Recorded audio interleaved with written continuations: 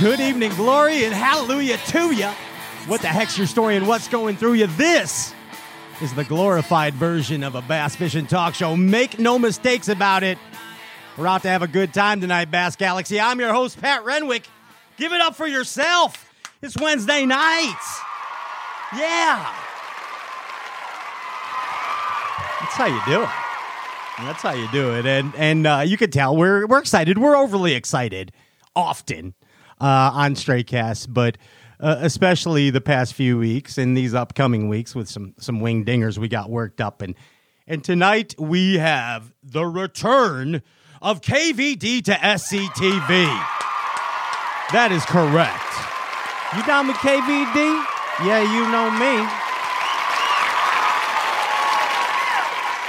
The Wizard of Winding, they call him. Or I just call him that. But anyway, KVD, and we're happy to have him back, and he has some things to say to you, Bass Galaxy. So pretty stoked about that. With all that being said, lots of cool stuff in store for you, the Bass Galaxy, to help celebrate this situation.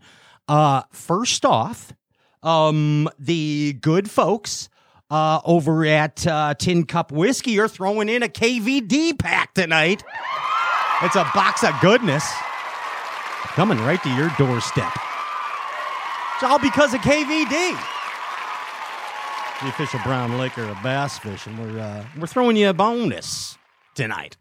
There you go. And get this, of course.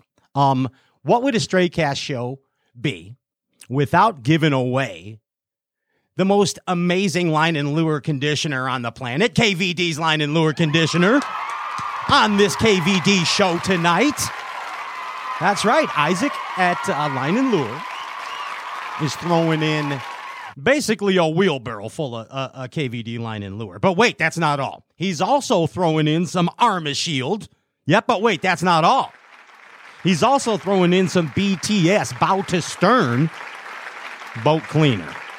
And get this, all you got to do is like and share the live Facebook feed. That's it. It's that easy. It's that easy. Like and share the live.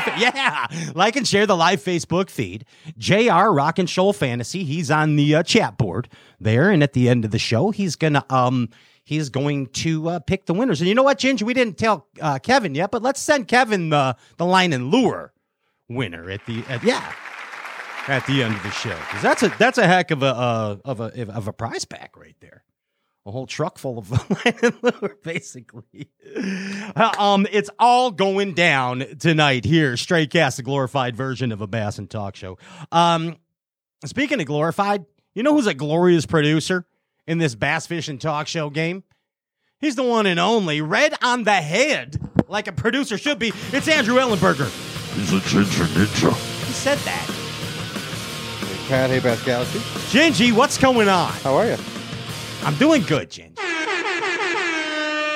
Yeah. You know what the heartbeat of bassin' is? The heartbeat? A heartbeat of bassin'. The bass. Yeah, it's the bass. That's exactly right, Ginge. And you know where it goes after that? You know what the heartbeat of Durban is after the bass? The anglers, the grassroots anglers. I mean, I wasn't going to go here round and round the mulberry bush with you, but I mean, I know you know that. And talk about grassroots bassin'.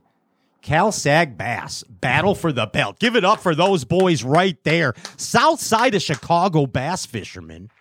CalSagBass.com. Congratulations to Duncan Kopp Richardson, DKR, on his victory. He brought home the battle of the belt. He brought home the belt at the Cal Sag Derby. And also familiar to our hearts, Ryan Popcorn Whitaker. He was the AOI for the Cal Sag River Division. The Big Lake Battle for the Belt, that's this weekend. Check out more about CalSagBass.com and your chance at winning a huge tournament coming up. More info soon on that. Andy, you're a local derber, right? I consider you a local derber. And you fish locally when you get a chance, right? Yes. Okay. Now, last week we did a little thing about local angling, and when I'm around the house, I'm jumping around spot to spot, here and there, and I'm beating the snot out of the Impulse lithiums on purpose, testing them. And we did a little game last week, and you guessed the percentage left on the Impulse app. Okay, remember? Yeah. Now, I'm going to give you the scenario. So this week, I've been spending some time, or let's just say yesterday, I was on the river, all right? And it had the weirdest thing. It was a reverse current, one current from the east, one current from the west. And I don't understand it. I'm not a biologist or whatever you call those, but it was because of Lake Michigan. I know that. And it was weird, Andy. The water dropped and I couldn't get to things. Moon was pushing. Yeah, it was weird. It was weird. But listen to me. We're out there all day, 8 hours. Get back, check the impulse. 3 guys in the boat, mind you. Mm-hmm. What do you think the percentage was, Ginge? Did you spot lock all day? Didn't spot lock once. 74. Higher? Higher? Yeah. 81. Dude, I was at 92% fuck, yeah. at the end of the day. Yeah. Now, I don't know if I got that fancy thing that Bill and Darlene gave me that charges the batteries as I go with the outboard or not. But, hey, I was happy, and it was kicking all day, bud. All right? Hey, you know what else is kicking this time of year when the water gets colder? I'll give you 3 guesses, and it starts with flat side. Flat side crankbaits, 25% off OmniaFishing.com right now, Ginge. Right now. Hey, how's our correspondent doing there? Is he there? Is our correspondent ready from the with a tin cup whiskey update for the Bass Galaxy? Bam, do. Oh, Ginge. You know what? Before I get to that, I got to tell you something real quick. Look, this cut on my hand is from WhiteRiverKnives.com. And Ginge, this knife that I'm going to show you today is, Foley's here? Let's bring Foley in for this. He's going to love this. Here it is. It's the Whiskey Gypsy. Look at you. Guys. You're not sipping on gin and juice. That's way too brown. I could tell. Yeah, I know. You know what I'm sipping on. How you doing? I'm doing good, man. I know you're sipping on a little tin cup mountain whiskey, and I happen to have a extra strong black coffee in a tin cup coffee mug, Foles. I'm amped up. You? I'm amped up, bud. I mean, I am amped up. And I was just telling the Bass Galaxy, you heard of our new advertising partner, White River Knives /Stray, right? See, I got to change. You heard of them, right, Foles? Yeah, you said you cut yourself. Yeah, I did, man. I cut myself on. They're so sharp already. But look, this is the Ninja's knife. This is Andy's knife here, and this is a EDC. Do you know what an EDC is, Foles? Yeah. No, it's not erectile dysfunction category. It's everyday carry. This is everyday carry. All right? And this is going to be the Ginger Ninja's everyday carry, and this is called the Hunter. Now look at this deal. This is a B.A. Baracus type knife right here. Yeah, it is. Yeah. The 18, that was a great show. Yeah. That was a great show. And I could see B.A. Baracus carrying this as an EDC. You know what I mean? Yeah. They're all absolutely. handmade, custom knives. White River Knives.com. There it is, folks. What are you? Sounds where are good. you I gotta at? check that out. Are you at the office? I'm in the Keys. I'm in the Keys right now. The Florida Keys? So I am in the Florida Keys right now. Yep. It doesn't look like the Florida Keys. Doing. Look here. Oh, yeah. Now we're talking. Now you're bougie. Wow. Supermodels and everything for those listening on the podcast. Well, yeah. It's. Are you on DiCaprio's island? No. There's no bass on that island. Me and Leo, we're gonna go. We're gonna go with Zona somewhere. Hey, Foles, for those that don't know, every week here on the Stray Cast Show, that's a frozen Luke Foley. Can you still hear me? He's got Key Wested. I think. Key Weston. There he is. Hey, Foles. Yeah. Every week here, I was starting to say, as you froze up, you were like, it was a glorious pose, too. You were smashing a goblet.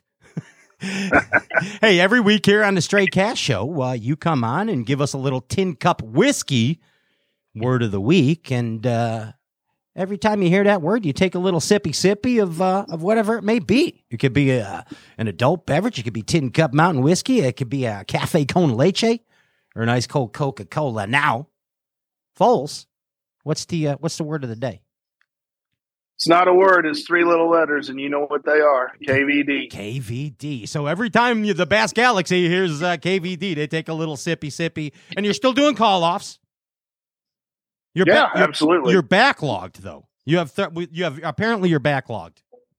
Yeah, I had to call myself off. I was out drinking on Duval Street with my new boss last night till 2:30 in the morning. Got back to the hotel at 2:50, and then I went out on the flats boat at 7 a.m. this morning. So I took a little nap this afternoon. I'm not even gonna lie. I like it, Foles. You're living the good life. Bassin', Yeah, and brown liquoring across the land. That's not bad, bud. That's not bad. no, there's worse things. There's worse things. Hey, Foles. Well, So, we again yeah. thank you for your contribution to the Bass Galaxy, and again thank you for the special KVD pack tonight going out to the Bass Galaxy. You're amazing. Sure, my pleasure. Yeah, My pleasure. And here's the deal: 2 like and shares, Foles. Like and share the live Facebook feed, and you can win the KVD Line and Lure Extravaganza pack. It's super easy. That's it. Or Super easy. Nothing You to can't win the Tin Cup Whiskey prize. That's for the rest of the Bass Galaxy. No. But you're going to have your share tonight. That's okay. Hey, Foles. That's okay. Thank you for everything, bud, and have a great time in the Keys. All right. Thanks. I'll see you guys. Have a good night. Yeah, send some pictures, okay? Oh, I will. All right, there it is. Hey, Bass Galaxy, put the power poles down. Don't go anywhere. We're coming back. KVD. Yeah, that's right, KVD.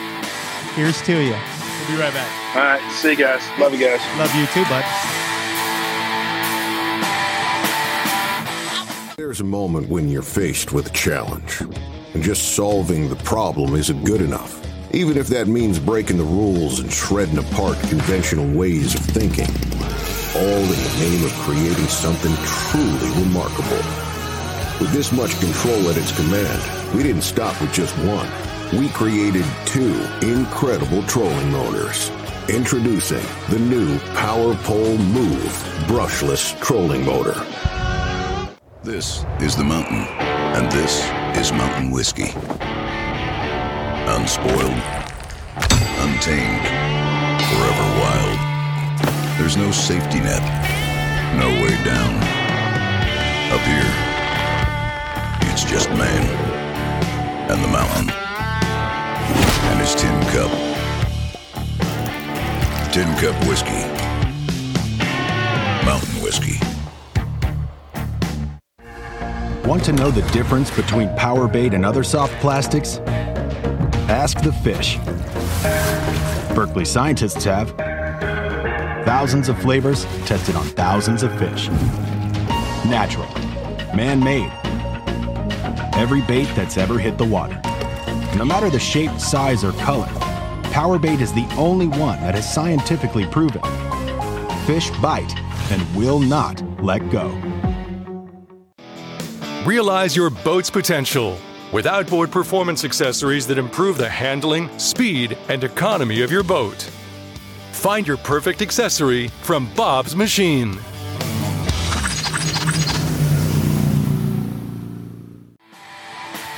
Welcome back. Welcome back. This is the glorified version of a bass fishing talk show. I'm your host, Pat Renwick, and make no mistakes about it. This guy right here, he is part of bass fishing history. He is an icon of the sport. Legend, Kevin VanDam. Welcome back, Kevin. Hey, Pat, how you doing, man? Good, Kev. Look at you, dude. You look really good, Kev.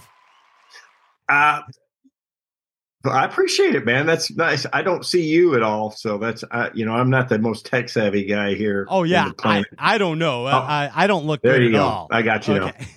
But you look amazing. You got a good look about you. For those that are going to listen on the podcast tomorrow, Kevin is all in black, looking like a bassin outlaw, and I kind of like it. I like your style, Kevin. It's starting to chill down up here a little bit. We got some cold weather coming, so I got a vest on tonight. It's cold in my house in the basement. Yeah, he's got the. I'm down in the basement. That's a popular place in this region of the country, especially in the Chicagoland area. Kevin, basement dwellers are common. Well, it just happens to be real close to the bar. It's a good place for you tonight, and I'm happy you're here, Kevin. It's been a while since we've been able to talk. And first off, congratulations on your retirement, I guess. What an amazing career. Is that what I say? I mean, was that awkward? I don't know. Congratulations. It's great. Amazing career. No, I appreciate it. It's been a lot of fun. 33 years of tournament competition. For me, it's a good time, but I'm not retiring. I'll promise you that. You'll probably see more of me. I don't know why I'm doing this to myself, but it's going to be a lot. It's going to be a lot of work. But I love, I love being an ambassador. I like producing content. I like television, all that. And so it's the time for me to make that transition. Well, I have a whole bunch of ideas for you. Don't worry. I got ideas for you later, Kevin. So keep you busy. Okay. Well, I'm not going to have a whole lot of spare time, but I'm always up for ideas. Well, hey, first off, before we get going here, I want to tell you thank you for your support of our endeavors here. First with the Bass Buzz radio show out of Chicago, Hammond, Indiana, and now with the Stray Cast show. And thank you, Kevin. Some of the endeavors you may remember, some you may not. I don't know. You've been doing it a really long time as well, if my recollection is correct. Yes, nowhere near 33 years, but I think, Andy, correct me if I'm wrong, we're almost at 12 years total between radio and internet. So it's well, it seems like 30 to me. Right, good answer. Well, I want to give you a couple what we call brushes with KVD, okay, with us throughout our history together, our relationship, Kevin. Let's call it that, okay? All right? You bet. Okay. So the first time I ever ran into you and had a mano-y-mano was at Randy's shop at DNR. And you may remember this, you may not, but it was a beautiful spring day. And all of a sudden, the craziest snowstorm came in, and it stopped Rick Clunn dead in Chicago's airport, O'Hare Airport. Do you remember that year? Yeah, it's man, that's been a while ago, but yeah. Okay. Well, I thought the spring show at DNR is always, you're going to have crazy weather. It's either 90 or 20 and snowing. Well, it was an epic show, and you might remember I was the guy going to Randy. I got Clunn. Don't you worry. I'm driving to Chicago and getting Clunn. I got him. And Zona's like, let's get out of here, Kevin. Come on. Yeah, you probably don't remember that, but that's how it was. I do. We've only had Clunn, I think, 2 times to the store, so that's a big deal, to be able to get the Rick Clunn for the spring DNR show. We've had a lot of great guests over the years, but they're only one Rick Clunn, man. But I did get you as a guest for the first time on the radio show out of that deal. That was. Well, there you go. Yeah, that was pretty cool. And the next time I ran into you, Kevin, was at a Bass Pro Shop at Johnny's Playhouse over in Portage, Indiana. And I remember that. Yeah, exactly. Yeah, and we did the dumbest interview maybe of my career, and I was in line forever, and the first thing I said was, Kevin, it's easier to get to see Santa Claus waiting in line or something stupid like that, and you just said, "Dude." That's all you said was, "Dude." That's it. And that's pretty much the interview. It was amazing, Kevin. It was amazing. Yeah. It was amazing. All right, next one. This is a good one. All right. St. Clair and Red Roof Inn parking lot. The famous Red Roof Inn. Remember? Yeah, at Little Mac Ave, exit 236. Yes. I know it well. Not a safe place to stay anymore, by the way. No, not anymore. No, but at the time, you were kind of king of the Red Roof. I'm not going to kid you, Kevin. You rolled in. You even had your own parking cones. I'm like... I think that we stayed there at that same hotel when I was in the Federation tournaments, like when I was 17, 18 years old. So that tells you how long that Red Roof Inn's been there. It's been there for a while, but you just kept yelling at me, "Hey, Mustaine. After you like from Megadeth or something. I guess that's what you were saying. I don't know what you were doing there. But then the last time I ran into you, Kevin, was at Aaron's induction for the Hall of Fame. And I got to tell you, you were KVD in rare form. You were awesome. When you were drumming up the money for the auction for the HOF, you were on, dude. Like you were like the Don Rickles of Bassin that night, if anybody knows what that is.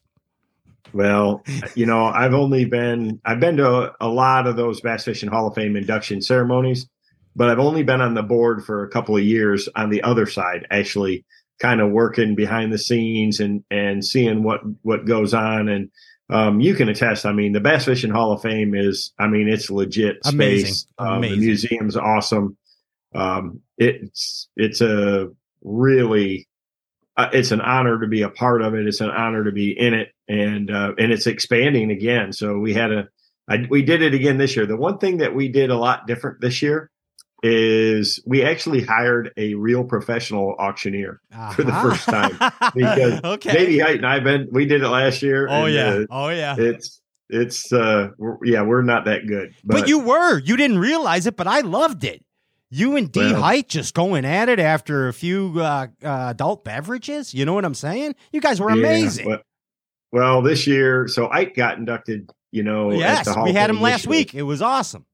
Yeah. And he's never been to one or anything like that. I talked to him. Actually, I seen him this past weekend at the Toyota Owners event well. Yeah. And man, he was just, it's an incredible event. It's a first class ceremony. The Hall of Fame is awesome. The banquet is killer. And, Ike was even shocked. I don't think he realized just what it was. You don't see him speechless very often. And it actually made him speechless. So, and what year were you inducted? Was it like 17, 18, Kevin? 2018, I believe. 18, and the reason I know that is because they gave me this year, they finally got our induction year class coins done for all the classes. And so I actually have them now, 2018. Awesome. Excellent, man. And we talked about it with Mike last week on the show. You basically have achieved the quadfecta of proper bassin, and I'll lay it out for you. First off, you've won a blue trophy, many of them. You have achieved Angler of the Year status 7 times, I believe, and also you won a Bassmaster Classic, 4 of those, not actually and then finally Bass Fishing Hall of Fame. That's the 4, in our opinion, the 4 most important achievements in bass fishing, and congratulations on that. I've never done it for any of the trophies or the accolades or anything like that. I love the competition, love the sport, love the people. To me, that's what really makes it special. Is the people that are around it. Just a lot of really good people, but that's going to be the hard part that I'm going to miss from the tournaments is the guys you see every day, my roommates, and people, but I'm still, I'll still be going to the shows and ICAST and things. So, we'll get together. So when we do, it'll be epic, if you know what I mean. Oh, I do. We can tell if you know what I mean. I can tell. Let's talk bass fishing in life, Kevin VanDam. You want to do that? I'm good, man. All right, let's do it. So I want to go back to 1987. A young little Kevy VD, right? Way back in 1987. You remember your first BASS Derb in 87? I do, exactly, very much so. It was a big lesson I learned in that one. Well, we probed Ronnie Moore, just so you know. We probed Ronnie Moore, and we probed him hard for some amazing information about you. And we found that in that first tournament in the BASS records, you came in 110th place, Kev. Yeah. Yeah. Your first derb ever out of the gates, high hopes, KVD, 110th. And then just knocked flat on your dupa, as they say in Poland. And how are you feeling after that? What's the lesson learned?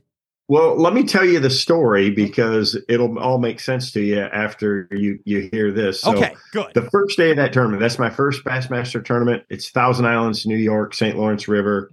I hadn't fished there, but I did, I did go there and practice.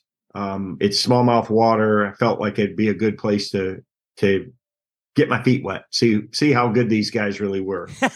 First day of the tournament, I drew out with Ron Shearer, which Ron Shearer at the time was a really big time name, pro. Of course. And he did a great job of intimidating me and talking me out of wanting to. Back then it was invitational, so it's pro on pro, right? Yep. And you flip for the boat or used to the boat at the time, and he's like, "Man, how you doing?" And I said, I'm actually catching them pretty good. I've got a flat that's covered up with smallmouth. I'm catching them on a lipless crankbait. And I said, I'm catching, 12 to 14 pounds pretty easy every day of that. And he looked at me and said, well, shoot, that ain't going to do nothing here, man. You got to do a lot better. He said, I got a place where we can catch a 4-pounder every cast if we can get there. Wow. And I said, oh, okay. Well, I said, that sounds pretty good to me, So I let him take his boat, and we started to make a really long run. But back then, the weather forecasting wasn't like it was today. And we were in a 364 Ranger with a 150 in 1987. We didn't have near the boats we have today. And we started to make that run out there in the big lake, and it got big, big, big. And we tore the trolling motor off. We tore the depth finder off. He was trying to run to the power plant, to the west of Henderson Bay down there, another 25, 30. I mean, it's a really long run. Sure. Well, it was way too rough to even think about doing that. We barely made it to Chameau Bay, pulled in there, and all we could do was drift around for the day because we had no trolling motor, no electronics. He ripped them all off, tore up. I mean, when I got back at the end of the day, which each of us caught one bass, one little 2-pounder, and that's all we caught. Man, I about wanted to kiss the ground. It was the roughest water I'd ever been in. Scary. Wow. And after that, the next 2 days, I went to my fish, just a little short run away from Clayton in a protected bay, caught my, 13 pounds a day of smallmouth. And Ken Cook ended up winning that event with under, 42 pounds or 43 pounds or something like that. I mean, Kenny Cook. I was on pace to of the winning fish for that week because it's so windy. And yet never, I got taken out of it early on by that. So that was the lesson that I learned is don't ever let anybody talk you out of, what you've got going for sure. I've heard over the years, in invitationals, I've heard every story there is and seen it all from a lot of people. So, you got to go with what you know. And it taught me a lot right there. And it was a good lesson, one that if I'd have went and won the first BASS tournament I ever fished, geez, things might not have turned out the same. It's real easy to, but it was a, great lesson that served me well going forward. Sounds like it. And thank you for clarifying, by the way, because I figured something was up because dig this, you come back in 88, right? And you went to Bull Shoals. And, here's a Michigan guy, cruises over to Bull Shoals, and you cash your first check right away. 19th, you finish in 88. You bring home $1,300. What'd you spend the $1,300 on? Bass fishing? Yeah, for sure. And but get this. This is pretty cool, Kevin, and you may or may not know this, but this is the dawning of what we bass fishing fans call confident Kevin. You're always confident, and it's something that you carry. It's whether it's an intimidating factor, whether it's 100%, you all the time, it works, and you are confident. Now get this, 88 to 92. All right. 28 tournaments between 88 and 92 for BASS you fished. You know how many times you did not cash a check in those 28 tournaments between 88 and 92? Man, I don't know. Slow. Probably once or twice. I know when I started full time, I did 23 in a row. Yeah. Dude, it was so this was 28 tournaments that we counted between 88 and 92. And you've only missed a check twice out of all those. And you won one of them. You won in Georgia.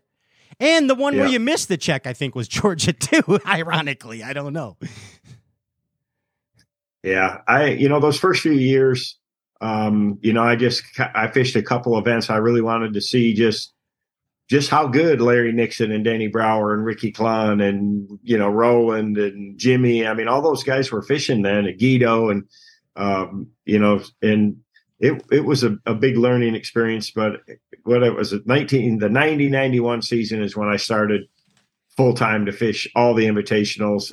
And then, I fished all those 6 and won the points and rookie of the year, qualified for the classic, and then qualified for the BP top 100s too the following year. And that's when I won in Georgia and was angler of the year, really my first full season out there. And 33 years later, so I don't count those early years as because I didn't fish full-time professional. I really count only from 1990 to current day, as being a full-time pro. Okay. Because before that, I was working at DNR at my brother's store and just, fished a couple of invitationals and fishing the Federation, fishing, Red Mans. And remember that, the old Red Man tournament trail? Oh, yeah, of course. Yeah. I still have a cool Red Man patch. It's funny, Ronnie Moore is talking about that, but he wasn't even born then. He don't know Red Man. He ain't never even chewed no Red Man, Kevin.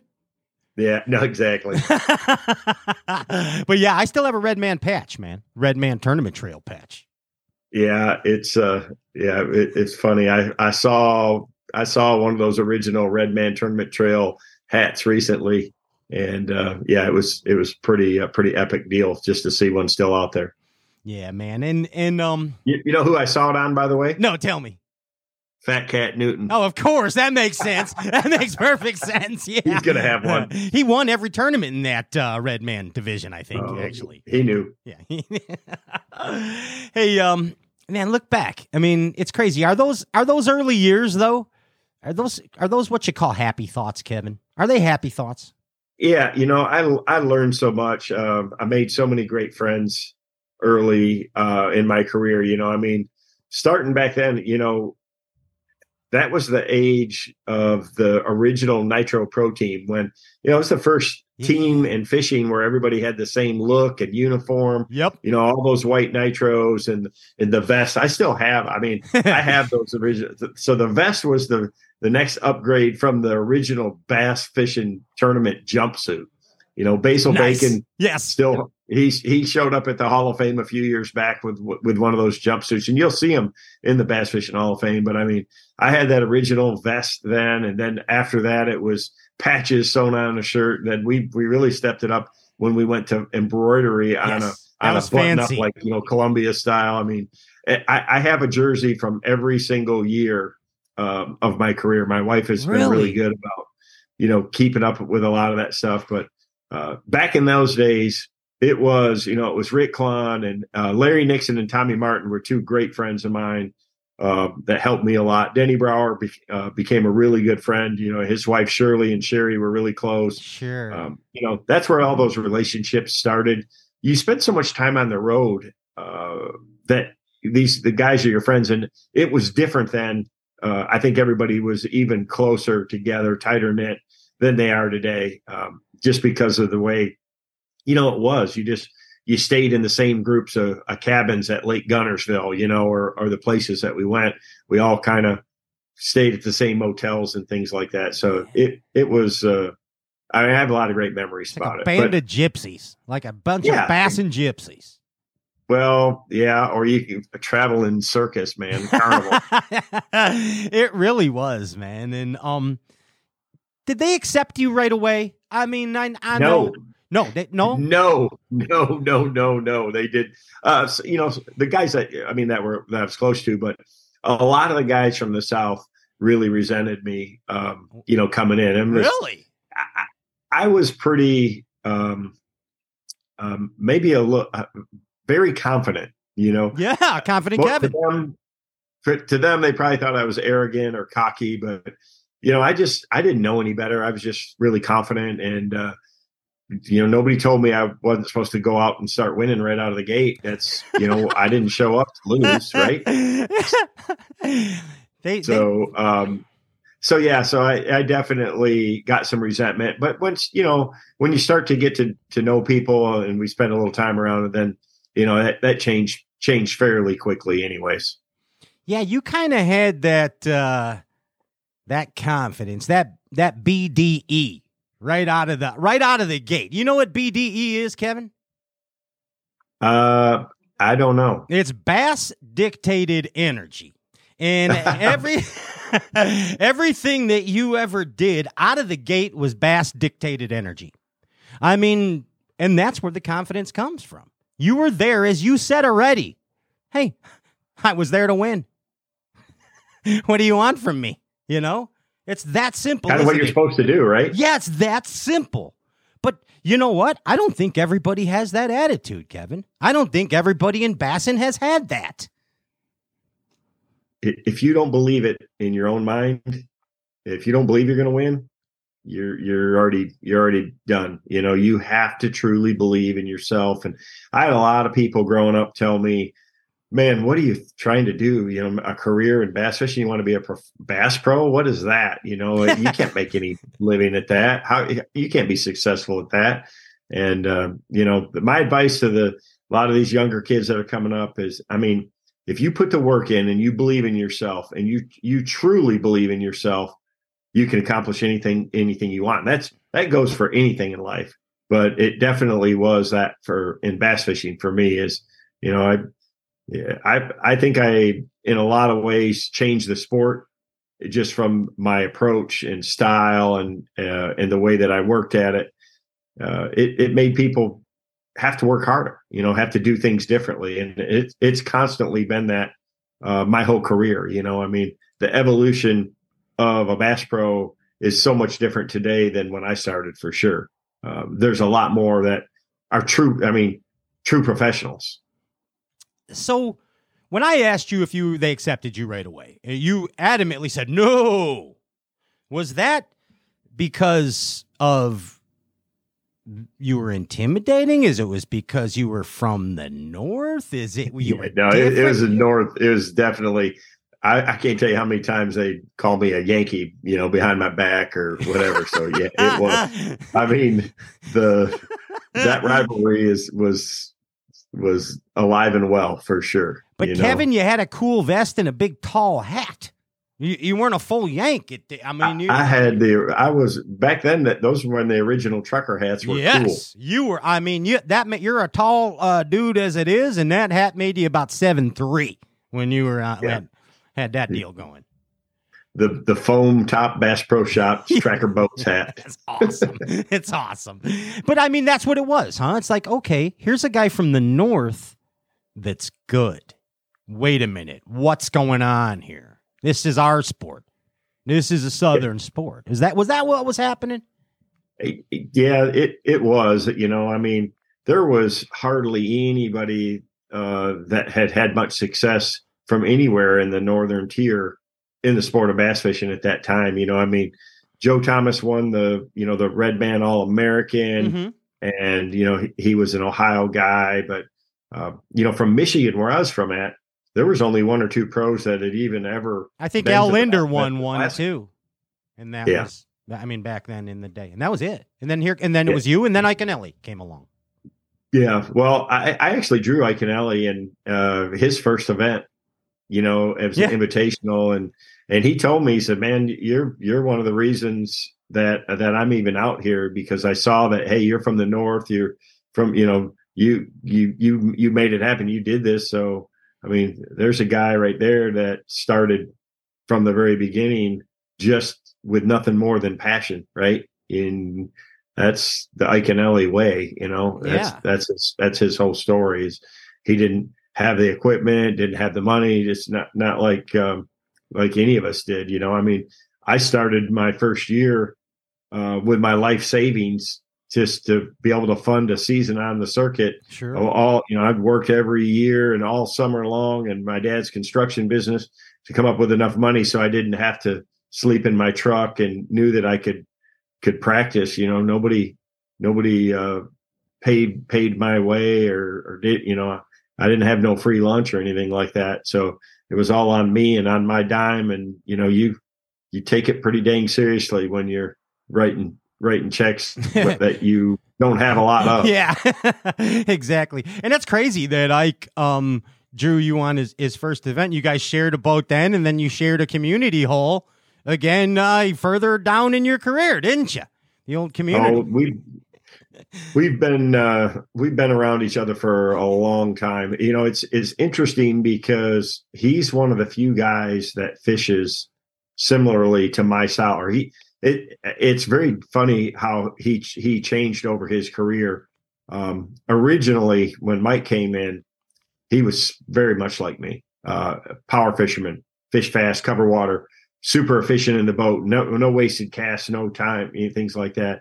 And later in his career, he became much more versatile and a lot more very much a finesse fisherman too. Still fish fast, but was not scared to throw a Tokyo rig or a Nico rig or a drop shot or a Cinco or finesse bait and fish slow too. And I learned that to some degree, but I just not to the level that some guys do to this day for sure. Yeah, and we've seen you win with spin poles, but it always seems kind of awkward for you, Kev. Even though, you're just more. I'm the most comfortable. You give me a crankbait or spinnerbait, jerk bait,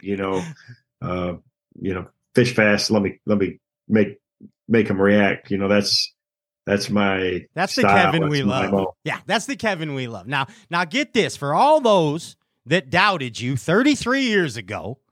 When you came in, get these stats. This was the final probing that we did with Ronnie Moore here. Now, Kevin, this is your BASS career. Now, overall, you're $7 million plus out of all tours events over your career. 7 million plus. It's over 7. It could be 8. It could be 20. I don't know. All right, but it's a lot, Kevin. It's a lot, and. Everybody likes to count Bass Pro's money. You know that, right? Professional bass anglers, all us fans, we like to count it. You know what I mean? Right? Yeah. Hey. Okay. All right. I'm making sure you're with me.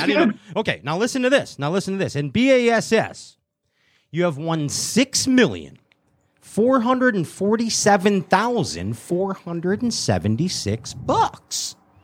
It's a lot of money, Kevin. Now, this is what's pretty cool. In your BASS career, you've caught 11,857 pounds of bass, bud. 11,000. Imagine that in the nitro. 11,857 pounds of bass. Now, our producer here, the Ginger Ninja, he's got some calculations that he did. He's a brainiac, and he figured this out. Now, per pound. Tell him, Ginge. Tell him what he's working with here. All right, Kevin, I got two stats for you. I got per pound and per derb. Per pound. So per pound. Now, this is the highest we've by far. Each bass that you have caught is worth this much money per pound. Per pound of bass you've caught is $543.77. Oh, my goodness. $543 a pound every bass you have caught in your BASS career. That's insane, dude. Insane. Well, it's a good thing that you can't go out and sell them for that because we wouldn't be practicing catch and release anymore. Wow, that's an interesting take. $543, dude. That's what else you got, Ginge? So per derb, so every derb that you fished, you on an average caught or cashed $20,533.36. Every tournament, give it up for that. Those are the best stats ever on the Straight Cash Show for a professional angler. 20K a derb you average. What? Yeah, that's not too bad, and that's before entry fees were so expensive too, man. Right? But wow. Over 33 years, $20,000 a tournament. Kevin, come on, dude. That's crazy talk. I don't know why I retired from tournaments then, man. That's know. How can you top that? I says getting sillier as we go. That's what I'm telling you. So just we'll get over this. But I want to talk more about this confidence thing. All right, like were you confident as a kid? Like, were you always confident? I don't think so. Just I don't know. I played baseball when I was growing up, and I was pretty good at that too. I wasn't. I didn't excel like I ended up in fishing, I guess. So thankfully, I didn't focus on my baseball career instead of my fishing career. But what'd you play in baseball? What was your position? Man, I played a lot, but a lot of shortstop. Oh, wow. Pitcher. Okay. I pitched shortstop. I ended up playing basically everything but catcher and first base for the most part. Interesting. Okay. So, Kevin the baller. yeah, well, I mean, I like baseball a lot, but I had it out with my sophomore high school baseball coach over fishing, spending too much time fishing, and quit baseball my sophomore year. That makes sense. So the confidence, I mean, you had enough confidence. It runs in our family. I think it's my mom. You know, she's a very strong-minded person to begin with, and you know, I look across our family, and we're all very competitive too. Okay. Like, it doesn't matter if we're playing cards or, you know, lawn darts or whatever it is. Lawn darts, jarts. That's awesome. You know how dangerous jarts is, anything Kevin? We do as a family, it's my sisters, my brother. Yeah, we're very competitive. And it's so. Put it this way: what was your first BMC victory? Was what, 2001, right? Yep. 2001. Yep. Yeah. Were you beaming with confidence prior to that event? Had Kevin VanDam reached the confident level there, like, as opposed to, let's say, go ahead. That was the Classic was a tough one for me to win my first one. I think, God, I think that was my 11th or something at the time before I won one. And the late Tim Tucker was always, and he's the guy that basically termed me the KVD too. I mean, he's the original Bassmaster senior writer. Yeah. And Tim Tucker. He's like, I'd hear it every year. So, Kevin VanDam might be the best angler to never win the Classic, right? Oh, Lord. And I've heard that time and time again. And gosh, not that I didn't give it my all every single year, because you do. And as a competitor, I never really let that bother me but you can't help but not think about it at times. And going in that year, I had no idea or no, premonition that I was on the right kind of fish to win. It really didn't even hit me until after the second day that I'd have a chance to win. And throughout my whole career too, there's a lot of things the media say or fans will say, and especially nowadays with social media, you just, it's like, shoot, later in my BASS career, I think it was like after I'd won a couple of Classics back to back and 4 straight Angler of the Years, in 2010, 11, 12, that time zone. Yeah. I didn't win a tournament for 4 or 5 years. And it's like, shoot, is KVD done? Is it? And in my mind, I was still competing at the high level and making the right decisions, and just things didn't come together. And then, gosh, I racked off a slew of wins there, kind of in a short time period again over the next few years, and kind of silence some of that talk. But I mean, that's the fun thing as sports fans that people like to do is I always laughed about you stifled the talk, didn't you, Kevin? Yeah, well, I always laughed about the who's the greatest angler of all time debate. I don't want to get involved in that, but it's the same in baseball. Who's the best baseball player of all times? And in every era, Satchel Paige. Yeah. I mean, in every era, there's a different guy, whether it's the NFL or whatever, whatever it is. But I just, in the 33 years that I did it, I tried to do it at a very high level and do it with integrity and respect the guys that I competed against. And was the most important thing to me. Nice. And I like that you kept that integrity about you too throughout the career. Let me ask you this. That's hard to find these days, isn't it? It is.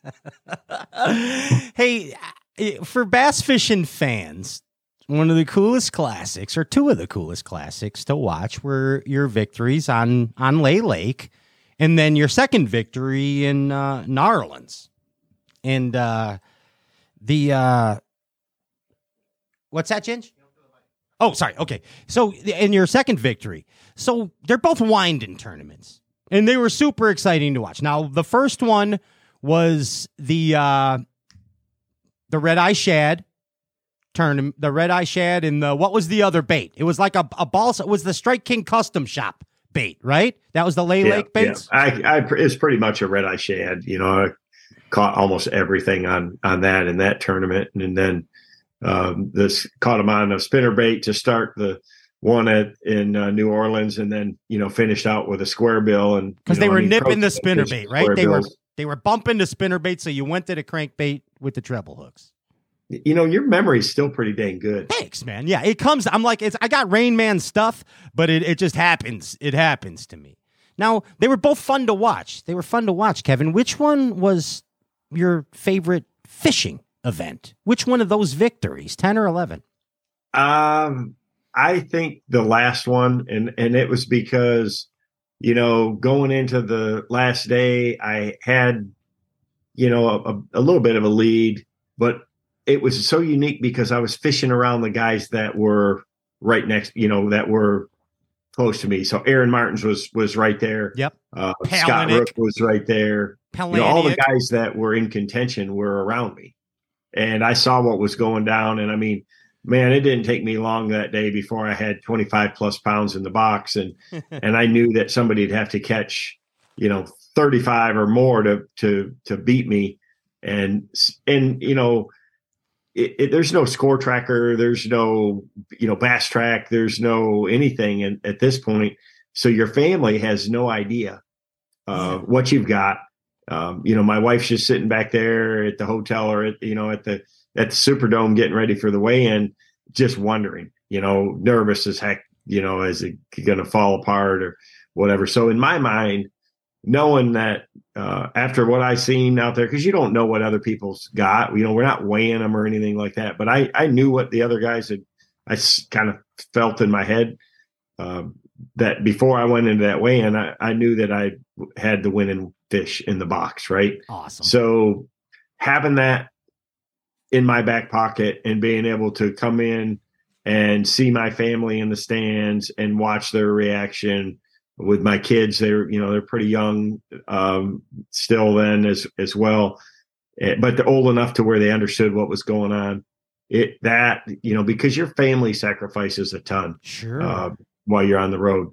So being able to witness that and be able to do that for them, and not just my wife and kids, but I mean my whole family, my mom, my dad, brothers and sisters, and a lot of close friends and stuff, were there for that. So to see that group and to be able to bring that home for them, that's still one of the most memorable experiences I've had in bass fishing. That's awesome. And I mean, just the total combo platter, everything came together and beautiful for the fans to watch as well. Who doesn't like to crank a bunch of stumps? You know what I mean? That's bassing, KVD. And catch big ones. Yeah, and catch big ones. And manhandle them. You were just bear pawing them, bro. Bear pawing them.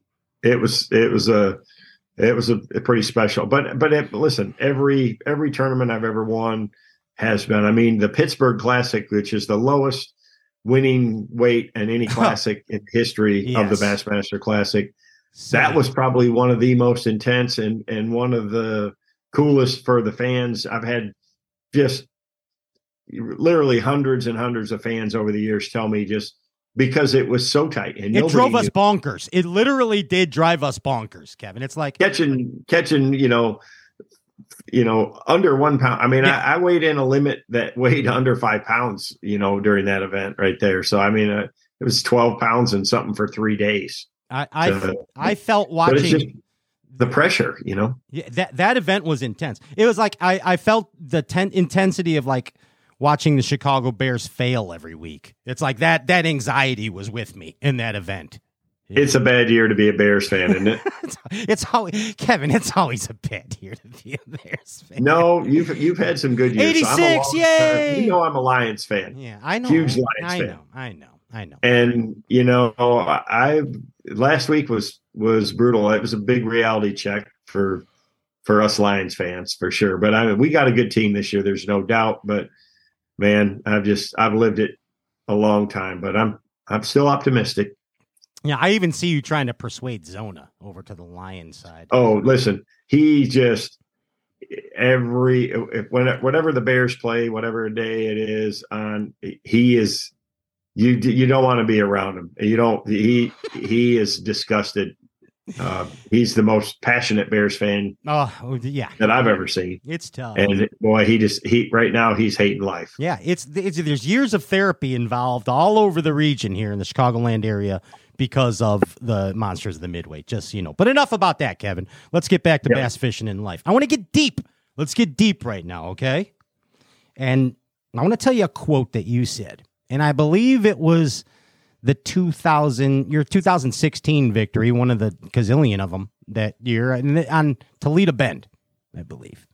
And do you remember what you said during that event? I believe it was on stage, or maybe it was right before you weighed in, and you had a very prophetic quote.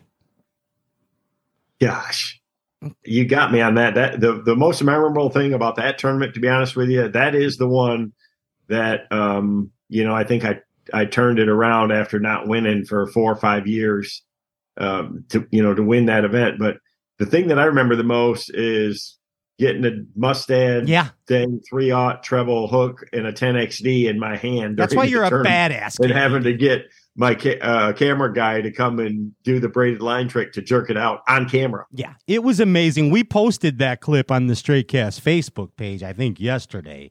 And, I mean, it shows. I don't know how you didn't swear on camera, first of all.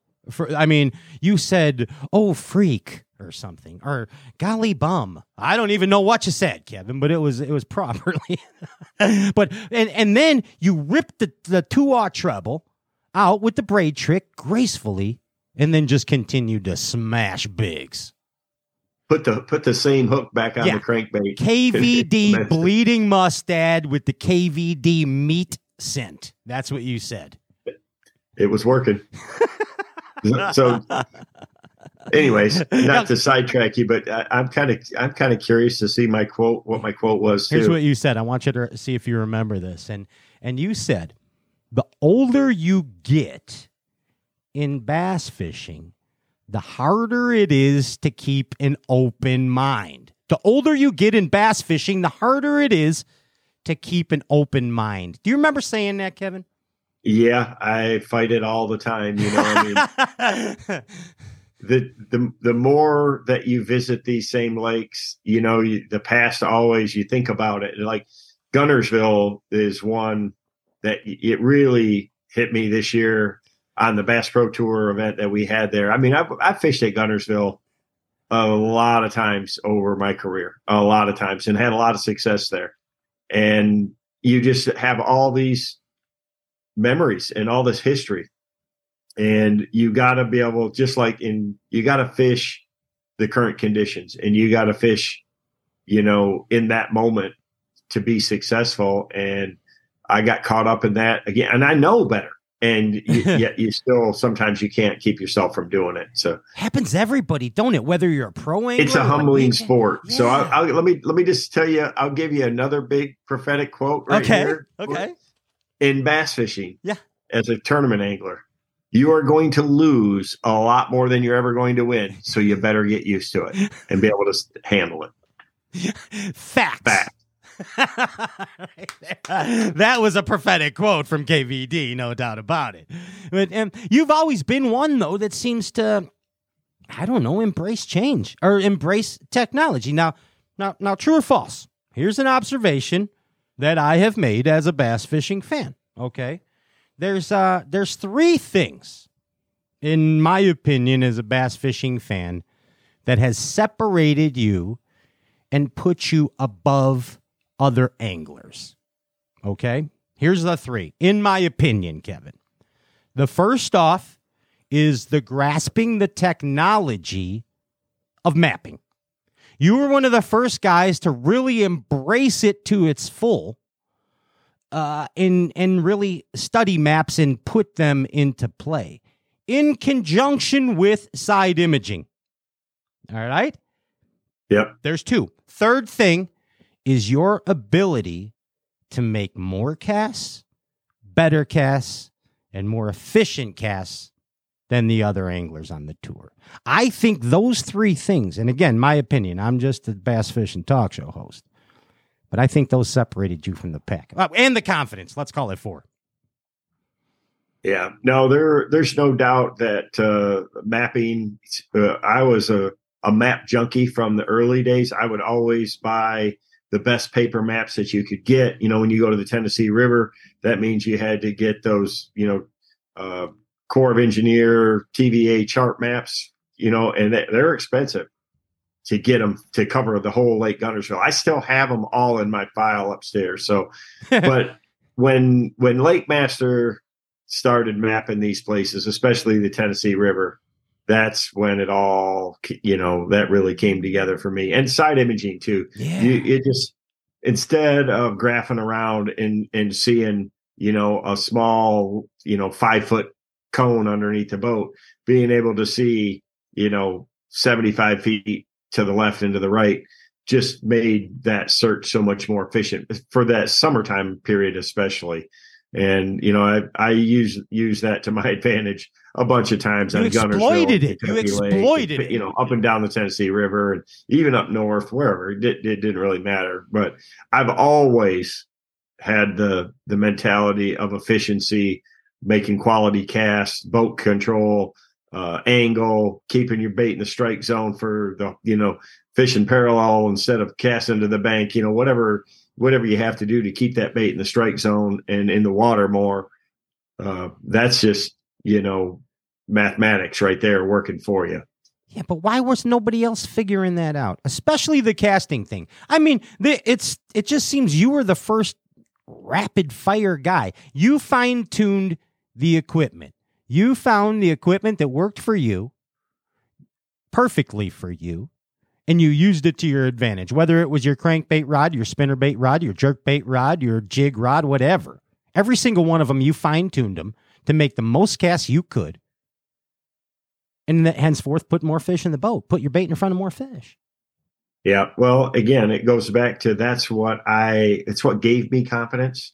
It helped, would help build that confidence when if you're getting a positive reinforcement every now and then when you're going down the bank, rapid firing like that, and all of a sudden, the lay down that you just banged the spinnerbait off of, you got a bite on, we want to duplicate that. I want to do that again and again and again. So instead of wasting all that time fishing slow in between, you speed up and just hit the key targets. And that's what it's all about on a big body of water that you can run a pattern on. That's how you're going to be, especially multi-day events. A one-day tournament, anybody can, have a great day and do it. But when you're talking 4-day events, it takes, the longer they are, the less luck is involved and less good fortune. I never like the word luck at all. It don't believe in luck. I hear you. Well, it's where preparation meets Velcro shoes or something. Yeah. Well, hey, the harder I work, the luckier I got. No That's doubt. right. 100%, Kevin. Ain't no doubt about it. I think that as you went along in your career, that again your efficiency was all based on eliminating luck. Like you were one of the first guys that like we're talking about the controllable variables, and we're like, what in WTF is this guy talking about? You know what I mean? But you were on everything, man. You were like sharp hooks, right line, right. Controllable variables. It still amazes me to this day.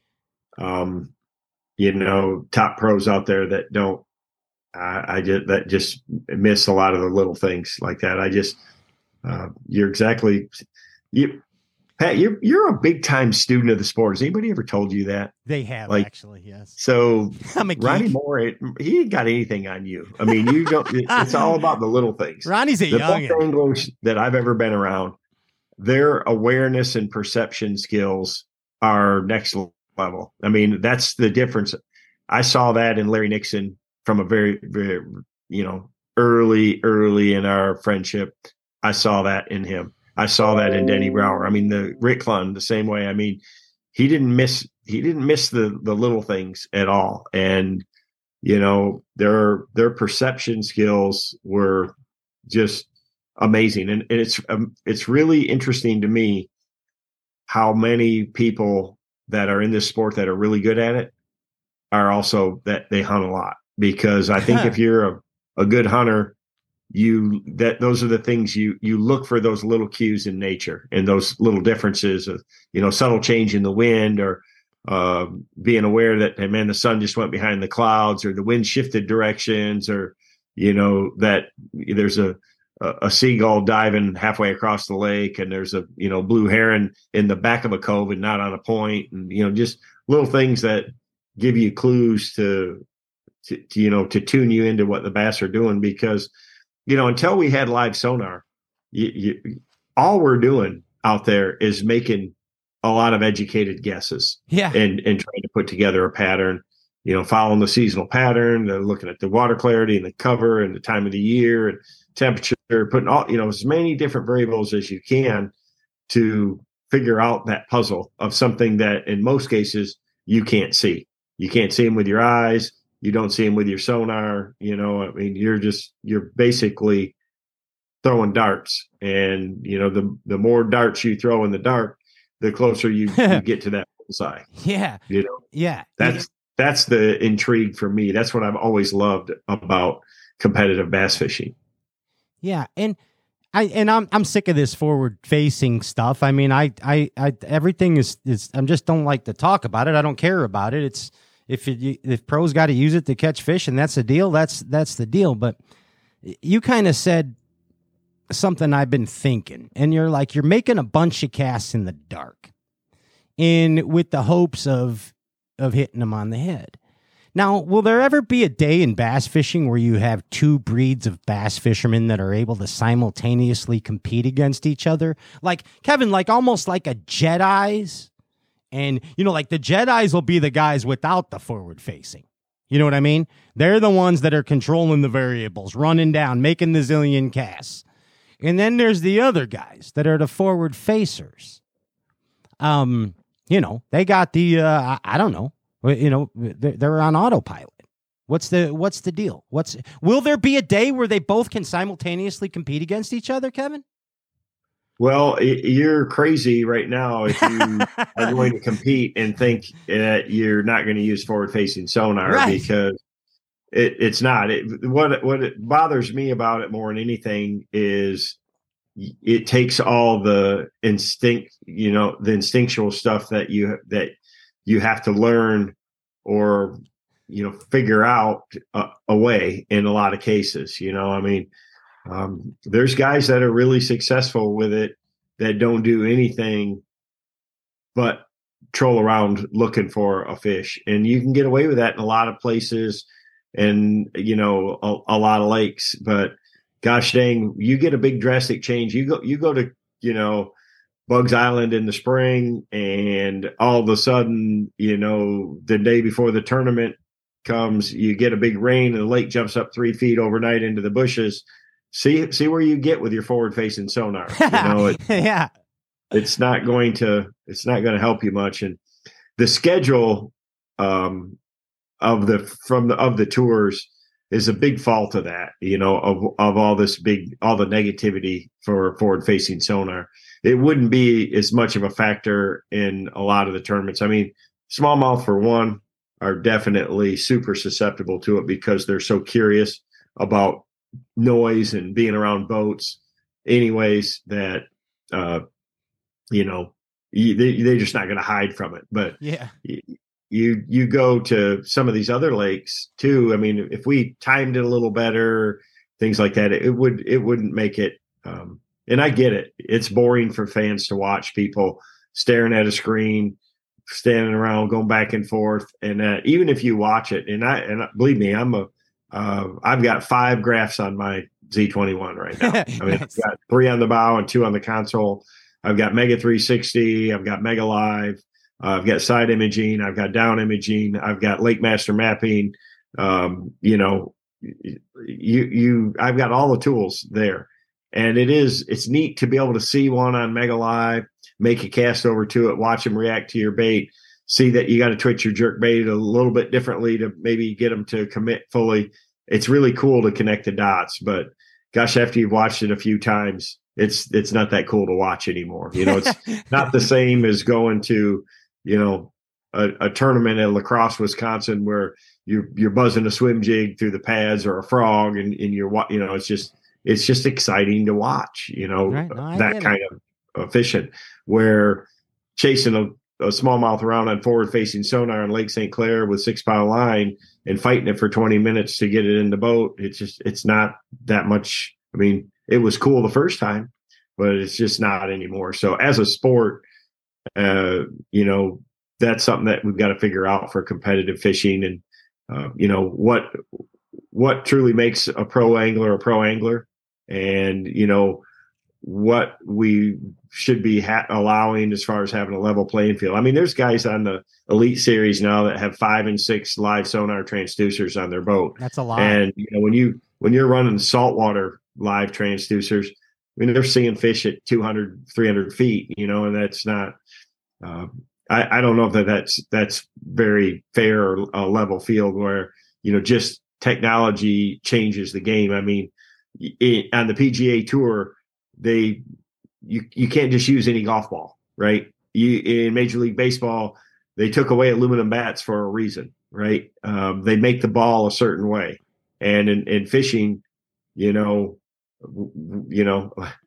in hunting, you can't use an airplane to hunt deer or grizzly bear or caribou or moose or anything like that, or a drone. Deer. And yet, in fishing, that's exactly what we're doing now. So at some point, we've got to figure out a happy medium. I love technology, and all I want to do is help people be more successful. I mean, that's what I do as a pro angler, as an ambassador, as an influencer.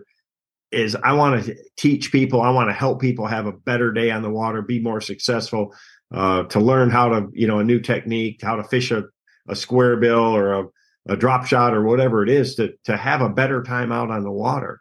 But as a tournament competitor, we've had all these rules. We talk about no information, and you can't get help, and no waypoints and things like that, because we all want to level. We want to start on the same level platform. And I guess in a perfect world, yeah. I mean, I guess you could, but so I think you're going to see some changes in the sport going forward, on the technology front, on what's going to be, or I hope we do anyways, because it's right now it's, the space race is getting heated. That's for sure. I see that. And I kind of detected an anti-forward facing tone from you. Is that a correct way to put it? I mean, you embrace technology, but you didn't, in your tone, you didn't seem to be too happy with forward facing. Well, it's not that it has changed everything that I know and learned in 33 years of competitive fishing. I've always believed that bass relate to, they may not always relate to cover, but I always believe they related to some kind of structure or depth change. They do swim around in the open some if they're following pods of bait here and there and that. Well, there are so many bass that just randomly swim around out in Nowhereville in lakes that none of us ever knew that. And you get the real-time feedback to your presentation with live sonar. And that's super cool. I mean, it has taught me so much. In the last 3 or 4 years, I think I'm learning as much or more than I ever have in fishing out there on the water. And technology has been a big part of that. And the other side of it is where do you draw the line? What about side imaging? What about Mega 360? What about Lake Master mapping? Lake Master mapping to me is a weapon. Yeah. I mean, I've made as much or more money off of detailed mapping as anything else, because I know I know how to utilize it. I mean, a lot of people don't, but I know how to use it. If I can find them in one area on a certain type of structure, depth change, I can use that Lake Master mapping to find a lot of other spots for it. I mean, that tournament I won at Toledo Bend, 1,000% I won that with Lake Master mapping. I would pull up and make a cast with a 10XD and not even look at my depth finder, just looking at the mapping. Really? And I dominated that tournament with that.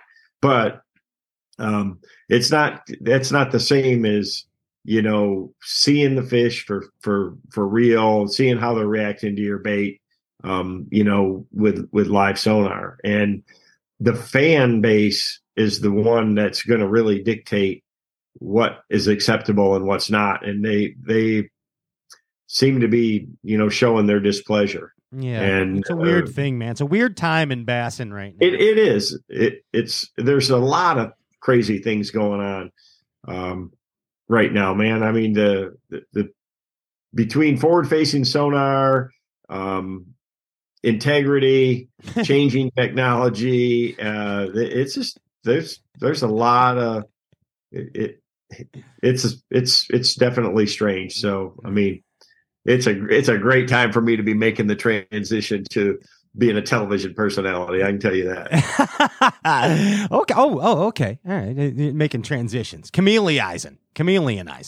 Yeah. But yeah, I mean, I don't know, Kevin. It's a weird time. It's a weird time in bass fishing. That's for sure. But hey, we just all got to remember that, like your buddy Mark Zona says, we're here because of a fish. You know what I mean? That's why we're here, dude. Like we all have the same passion for that little, green or brown dude out there. I mean, it's what got me into it when I was a kid, and I still love it. I love catching them, but man, I love figuring out the puzzle. Me, that is the ultimate. It's still to this day, it's figuring out what it takes on any given day to get them to bite, or to find them and to get them to bite. That once I start that, that rush kind of, it tapers down. There ain't nothing like it. That's the enjoyable part right there. Yeah. Wait, what was your most enjoyable year in BASS? What was your most enjoyable year? Oh man, all of them, Really? Okay. Yeah. I mean, I can't really isolate one over another. I just, the thing about it for me is I just, for so many years, I just got so just basically focused or just enthralled. I mean, just immersed myself in the tournaments, just trying to win Angler of the Year every year, right? Trying to win every event. And it wasn't that way from the beginning. It took me a little while to get in that mode, to build my confidence to where I felt like, man, if I'm not going out and trying to win every single time, truly doing what I need to do, taking the risks, taking the chances to try to put yourself in position to win, I'm doing myself a disservice. So for a long time, I got so caught up into the competition that you don't kind of sit back and you don't really appreciate or enjoy the ride along the way. And that's something that I learned later in my career to do is you never know when it's going to be your last win, right? Okay. So when you get that opportunity to truly cherish that moment and enjoy the experience and just reflect a little bit on it, because it's so hard. It's so hard to win. I mean, there's a lot of guys that have been in the sport for a long time that have had very few opportunities to even be in contention to win a tournament, or only won a handful of them. And, I've been fortunate to win a lot of them and win a lot of titles along the way. And so that's the one big thing is, I look back at it now and it means a lot. I mean, you look behind me, that's something my wife put together there. Those are a bunch, all different magazine covers, and a lot of them are awesome. Different wins and things like that. So, I go through and she's really good about that too. I've got a lot of trophy case and stuff like that. And, I really don't have room for all of the. I mean, back in the day, you used to get a trophy for every top 50 finish in the invitationals. You know, Wow. so boxes and boxes of those whatever 34th place and 18th place and Yikes. different things like that. So, but when you look through them and that, I can go through and look at every single one of those. And we did that a few years ago. I had to move a bunch of stuff, and I looked at a bunch of these old trophies and a lot of old photos and things like that. And it just brings back so many great memories. And, I can't remember somebody's name 10 minutes later, but man, I can remember the tournament, the dang stump that I caught one off of with the lure that it was, the color, everything. I mean, like I have a photographic memory for some of these tournaments, and that's what gets you in trouble as a competitor. After you do that so many times on the same body of water, it's like, dang, I know I'm going to go over here. There's these 3 little stumps off this point that I've caught those big ones on before. And it's easy to go down that rabbit hole. Yeah. And all that you described there, it actually kind of sounds exhausting. Like a win is exhausting, isn't it? For a tournament angler. By the time, I mean, everybody we've ever interviewed, it seems by the time they've finally won, they're exhausted. Yeah, you do. You put it all out there. No doubt. It is. It's like a marathon runner. That's the one thing. I've been fortunate to get to know a lot of people in professional sports, in other venues. And what we do is it's not it's not as tough as an NFL player, but it's tough in its own way, because especially you go and, fish back-to-back events, where you're, 3 days of practice, 4 days of competition, drive 12 hours to the next one and do it all over again the following week. And it's a grind. And so when you fish with these guys and they go, man, I don't know how you go at that pace from dark to dark, like we do. And it's like, man, it's what we train to do.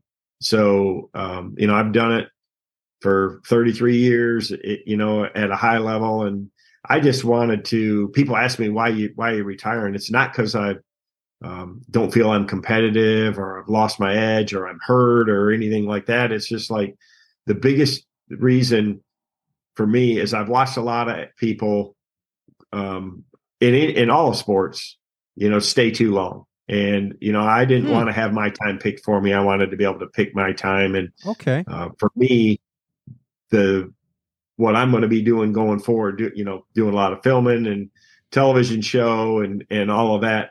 I get that same thrill of competition out of that. I told you I love figuring it out. Well, yeah. That's what you got to do. When you got a crew out there on the water with you and they're on your dime, the clock's ticking, right? Oh yeah. And you got to make it happen.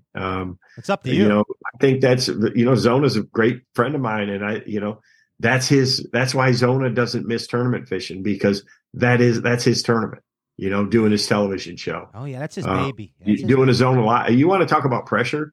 Zona Live is, when you got a small window to perform and you're doing a Zona Live, you got to catch them. Otherwise you're going to lose viewers. You better go to Manderchuck. Yeah. That's why that's one of the greatest episodes. That's the all-time episode I think that he's ever done. You guys are beasts. It was ridiculous. It just moved, everything lined up perfect, and we got lucky, but kismet. Yeah. Hey, what's the most important bite of your career, Kevin? The most important bite you have ever had the most important strike of your career. It probably, there's lots of them, right? There's got to be a real important one. The fifth fish on the final day of my first Bassmaster Classic win in New Orleans. I was making a really long run, flipping those wellheads with a Strike King black and blue jig for the most part. And it was hard to get bites then. That place was, I think the virus had hit it or something. That's why it was so tough. But I knew I needed a limit at least to have a chance to win. And boy, late in the day with really only about 30 minutes before I had to make that really long run back, to New Orleans from Bayou Black, I caught that fifth, and it wasn't a big one, man. It was maybe a pound and a quarter, but it was a keeper, and it gave me my fifth one, and I didn't end up getting any more bites, and I made that run in, and I've never won the classic, mind you, right? Yep, yeah. And that's a long drive, an hour and a half, whatever, run one direction, thinking the whole way, man, am I going to let my family down again? I'm leading going into that day, and is it I didn't catch them real good? Is it like just the wonder, not knowing right there? So, and it was pretty dang close. I ended up finishing second to Scott Rook there. Yeah, Scott Rook. Yep. And David Walker was, he was right there, behind me, and they thought he was gonna. They thought he had enough to beat me, and I ended up just barely overtaking Scott to win the classic right there. And I mean, who knows? You don't win that first classic, maybe you don't win the next one. Right. That was a key. That was the bite. I can think back to lots of them. Yeah, that was an important one. No doubt about it. Hey, when you were a little boy, did you used to read Bassmaster? I sure did. Like I sure used to just wait for that thing. Being a Yankee like you know what I mean? Oh my God. No. So I read every one cover to cover. So before that, even, my big thing was being able to watch the very first few fishing shows. I mean, we just didn't. Yes. We had like 4 channels, right? So the only fishing show that even aired on our television anywhere was Virgil Ward's Championship Fishing. Oh yeah, Virgil's show. Heck yeah, Kevin. I mean, that was the first show that I ever watched. But yeah, no, once I got into it, I mean, we didn't have DVRs or anything. I mean, you'd look forward to that Sunday block, on TNN with Bassmasters and Hank Parker and Bill Dance and Roland Martin and Jimmy Houston. Dude, I had the 6-hour VHSs, the 6-hour VHS tapes, Kevin. We didn't, do that, but yeah, I mean, no, I've been a huge Bassmaster fan. Bassmaster magazine is that's what all we had. We didn't have, you couldn't pull up your phone like this and watch a YouTube video on how to throw a drop shot. All we had was Bassmaster magazine. I mean, there was other magazines. Bassin. There was Bassin. Remember? Bassin. That was a good one. Yeah, but that was much later. Yeah. Was it? In Fishing was out there, but they would have one article on bass fishing, and then it'd be walleye and the other things. And I'm not knocking them because they had great content too. But Bassmaster that's the Bible, right? 100%. That's what you grew up with, and the television show, really was the same thing, in that time frame. But it's interesting now for me to look at it. And it's just the way that people consume media, and now is like the magazine is a shadow of its former self, and it kind of breaks my heart a little bit, that you don't see that super detailed, in-depth content like you used to there. I mean, I lost myself in those magazines. Like in the winter, like I would be like with Harry and Charlie in Swamp Gas Corners, if you know what I mean. Harry and Charlie was, one of the greatest deals, and I mean, my memories of the Bassmasters TV show are so good too. But when you go back and look at those old episodes, they weren't that good. You didn't see many fish catches, and the film crew wasn't very good. I mean, I was part of some of those early ones, so I mean, at the time it was exceptionally the best out there. But compared to the coverage they do these days now, I mean, crazy. Now you watch everything live, right? You see it real time. You can see exactly how whatever pro is there, as how he's turning his reel handle and what he's seeing on his depth finder. And I mean, the coverage is unbelievable now compared to what the original show was. But it's insane. In my mind, it was everything. Me too. Hey, when you were a little guy, who did you used to pretend to be? When you were out there fishing, like you're on the water, who was a young KVD pretending to be? What bass pro? I never really picked one per se, but I definitely modeled myself growing up. I mean, I watched all those guys on TV. I mean, as a high school freshman, I wrote a term paper in English class off of Roland Martin's 101 Bass Catching Secrets book. One of my favorite books ever, dude. Yeah, and I mean, I got an A+ on it because, and I was not a good English student at all. So I mean, the Sculpin Minnow chapter is amazing, and so is the Bullhead Minnow for spawning bass chapter. Oh yeah, I mean, yeah, Roland was way ahead of his time, for sure in a lot of ways. And I did. I mean, I looked up to those guys, and I can tell you the first time at DNR, in the very beginning when we brought in pros, and this was just before I was going to start my BASS career, just starting to fish those tournaments, we had Larry Nixon come at the store. You were loving it, dude. I was so nervous and put him on such a pedestal. I was too afraid to go up and say hi to him. I couldn't even talk to him. And my team partner at the time, Don Stevens, he's like, hey. And so he just made me go and introduced me to him. And he said, hey, this kid right here, he's coming out there, and he's gonna beat your ass out there on the circuit. Wow. And I was so freaking embarrassed.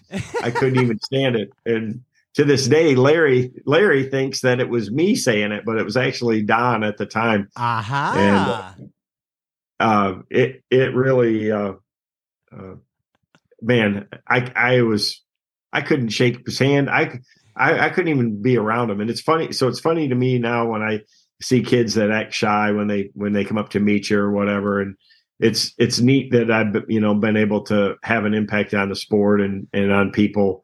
It's humbling. It's flattering. And because those guys did to me, I mean, without fail, well, all of them. I mean, it was, Tommy Martin was the same way to me. Larry Nixon, Danny Brower, and you're a blue coat now. You're a blue coat right with them. You're a blue coat. Yeah, but the thing about it is, for me, is in life, a lot of times you don't want to meet your heroes because they're going to disappoint you. But in fishing, my heroes didn't disappoint me at all. Good. I mean, without fail, those guys were super nice to me. They treated me, with great respect. And, it wasn't that way for me. And I had a really tough experience with my dad at a Tigers game when I was a kid. I mean, I told you I was big into baseball. Yeah. He took me, just me. I've got 2 brothers and 2 sisters, and he took me to a day to Tiger Stadium for a doubleheader, watched 2 games. And after the first game, the Tigers won the first game. And I don't remember, I think they were playing the Cleveland Indians. And after the first game, there was a couple players out on the field, out near the outfield, kind of warming up, getting ready for the second game. And my dad had bought me a ball, it was super cool. I got a hat and everything. And it was just us there. There was nobody else around. And he tried to get them to come over and sign my ball. And they said, no, we can't do it. Don't have time. And it just broke my heart that I couldn't get that ball signed. And I just have always remembered that. So it's meant a lot to me over the years that people are fans of mine and that they appreciate what I do. And so, I've always tried to stay after weigh-ins and things to sign everybody's autograph. And notice that about you. Over the years, have I made everybody happy? I'm sure not, but boy, I sure have really tried hard to do a good job for the sport and for my fan base there, because I know how it feels. Wow. And I like how, I don't know if I should say how I like how you said it, but you said I had a tough experience as a kid. And that is it, especially imagine going up to one of your heroes and they're like, get away, kid, you bother me. You know what I mean? Like, that's a tough one, dude. Well, I get it. People are, it's challenging. I know I've met a lot of famous people and a lot of celebrities, and I've been around a lot of people. And that's why the guys that I see that do it right. And pretty much, a lot of them, they are self-made people, that came up the hard way. And, whether it's a professional athlete or a race car driver or, country music. Like Luke Bryan is a great friend of mine, passionate bass fisherman. And man, I've seen a lot of the things that he's done for people that he don't have to. He didn't have to do that. He doesn't, have to go above and beyond. But I've just seen how he is. I've seen the same thing with Tony Stewart. Tony's a guy I've known in NASCAR for a really long time, and same thing. Dale Jr. I've seen him do things too. And they get pulled a million ways, and there's a lot of times where they can't make everybody happy, right? But there's a lot of times they do, and it shows when you're around people in a real world setting, how they act around their fans. Yeah. And that's very admirable when you see events and see professionals at events that take the extra time. Iaconelli does it too. We talked about that with him. Yeah, no, I can tell you and he'll tell you the same thing. There's been many a time after a weigh-in where him and I are the last two guys standing there at the fence signing autographs. I've seen it. And that was one of the big things. I'm on the board of the Hall of Fame, and that was one of the big things that, it's not just your fishing career, but it's what you do outside of fishing, and, what he's done with his foundation and for, youth fishing initiatives, getting kids involved in it. And that, he doesn't just talk the talk. I've seen him walk the walk plenty of times. So we've had many a late evening after a weigh-in, standing around there together, taking care of fans. Well, let me give you an example of one I witnessed. Kokomo, Indiana. Okay? You guys were at a Bass University. You were sick as could be. And you were battling some kind of bug. All right? And you guys still stayed till the end of it, signing autographs. But then one of the coolest things I ever saw in my life is you had a personal beer caddy. It was Mike Reed from Bass U, military guy. You remember Mikey? Oh yeah. Mikey was your. Man, we have so many original Bass University stories from the Gary White days. It's crazy, crazy travel trips and that. Those were some hectic schedules. So, those are the days we really worked. I remember, my first year after I'd won Angler of the Year in 1992, I did a sports show, seminar trip deal. And it was a mix of Bass Universities and some other appearances and sports shows like that. I did 31 days in 29 cities or something like that. Yikes. Crazy. I'd wake up in a motel room and not even know where the heck I was at. Like a rock star, dude. Like Robert Plant. Yeah, it was, but without all the money and the girls. Hey, speaking of girls, who was KVD's original crush back in the day? You're back in high school. Like, who was your babe? Like your celebrity babe? I had a couple of girlfriends, but my wife Sherry, we met. I was in college and she was a senior in high school. And we dated for 5 years before we got married. And this is before I was fishing professionally or anything at all. And, you got my hat's off to her. She's pretty damn special to see what she was getting into and still go through with it, Yeah. And that's been cool. a huge part of my success and my story for sure. She works behind the scenes. She's always in the shadow. She doesn't like to be in front of the camera. She don't want to be in the limelight. She doesn't like to take credit for anything, but she's always been there to protect, my brand and my image, my likeness, manage. If she's my business manager, she's the mother of my children. She's done it all. And it's interesting because Becky Iaconelli is kind of the same thing for Ike. Yeah.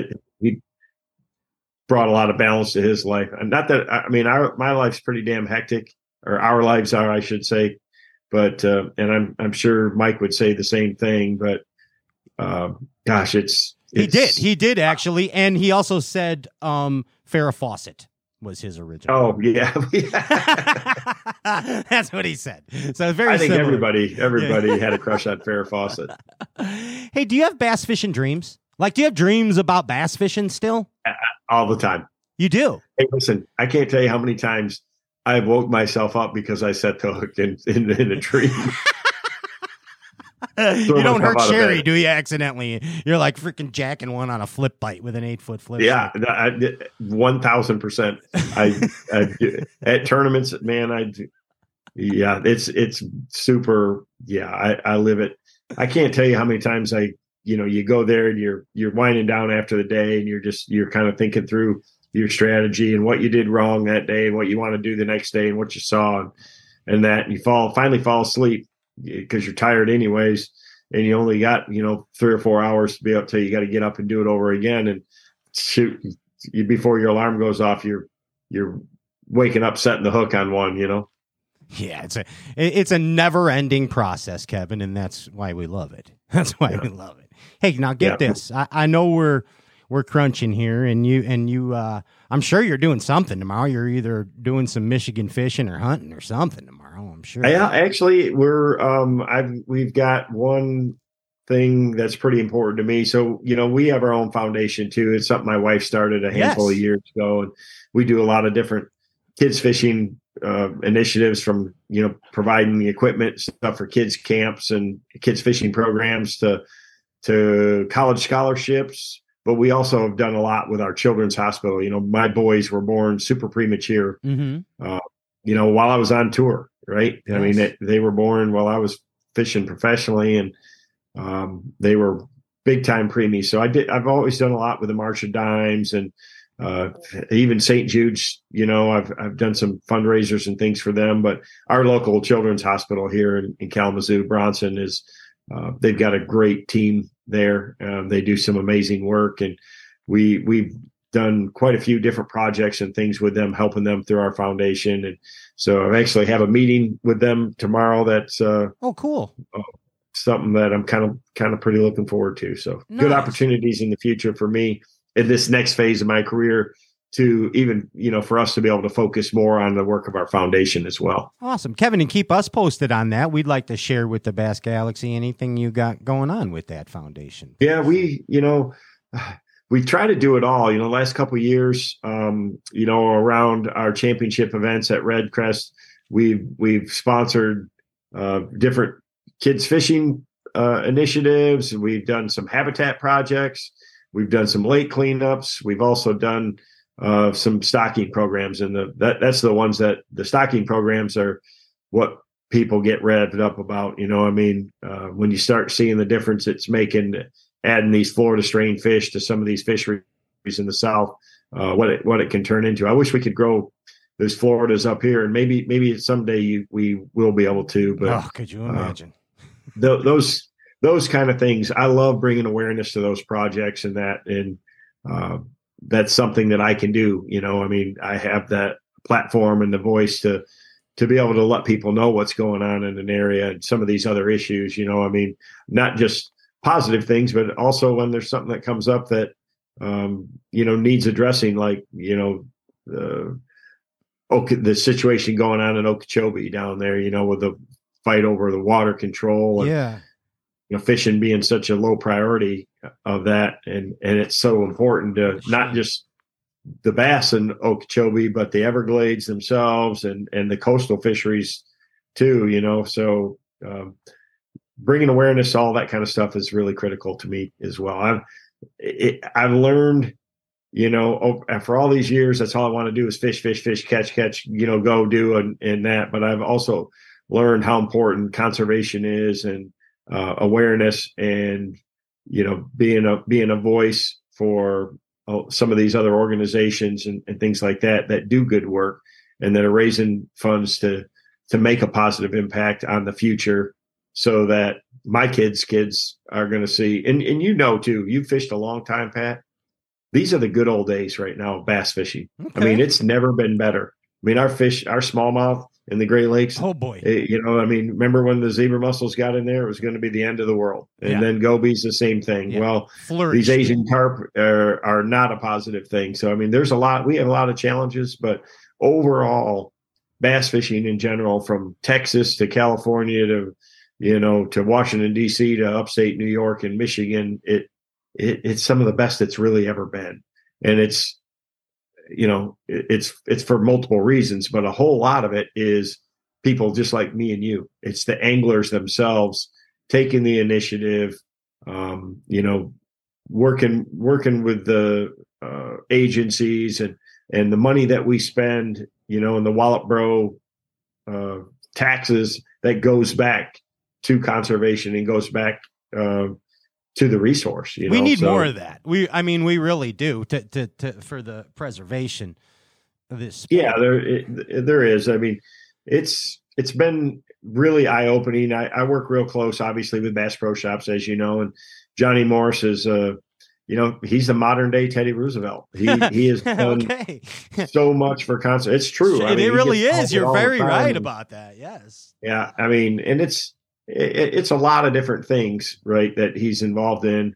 But as a company, he's put his money where his mouth is and support a lot of these great organizations and really worked close at the highest level in Washington to make sure that the interests of hunters and anglers are first and foremost. A couple of weeks ago, I went and they asked me to help produce a promotional piece for the Congressional Sportsmen's Foundation, which that's exactly what they do, is they work in Washington with, both parties and legislatures to make sure that we're protecting the access to our woods and, our public lands, public waters, a lot of these different things that come up, again, just with water quality issues, or where they're going to, maybe start a mine, or they're going to shut down a lake, or whatever it is. That all, it all starts, the funding or the foundation, or a lot of it happens in Washington. So you have to have a powerful voice there. And to do that, it takes a lot guys of like money you and Johnny Morris too, powerful voices to get it going. Yeah. I mean, plain and simple. Here's the thing.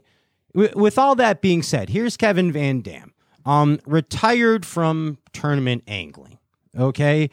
Still making contributions to the sport. But may I say this, and I might sound selfish, and I don't mean to be disrespectful at all, Kevin, but I took a survey in the Bass Galaxy, and we do not want you to retire from competitive angling.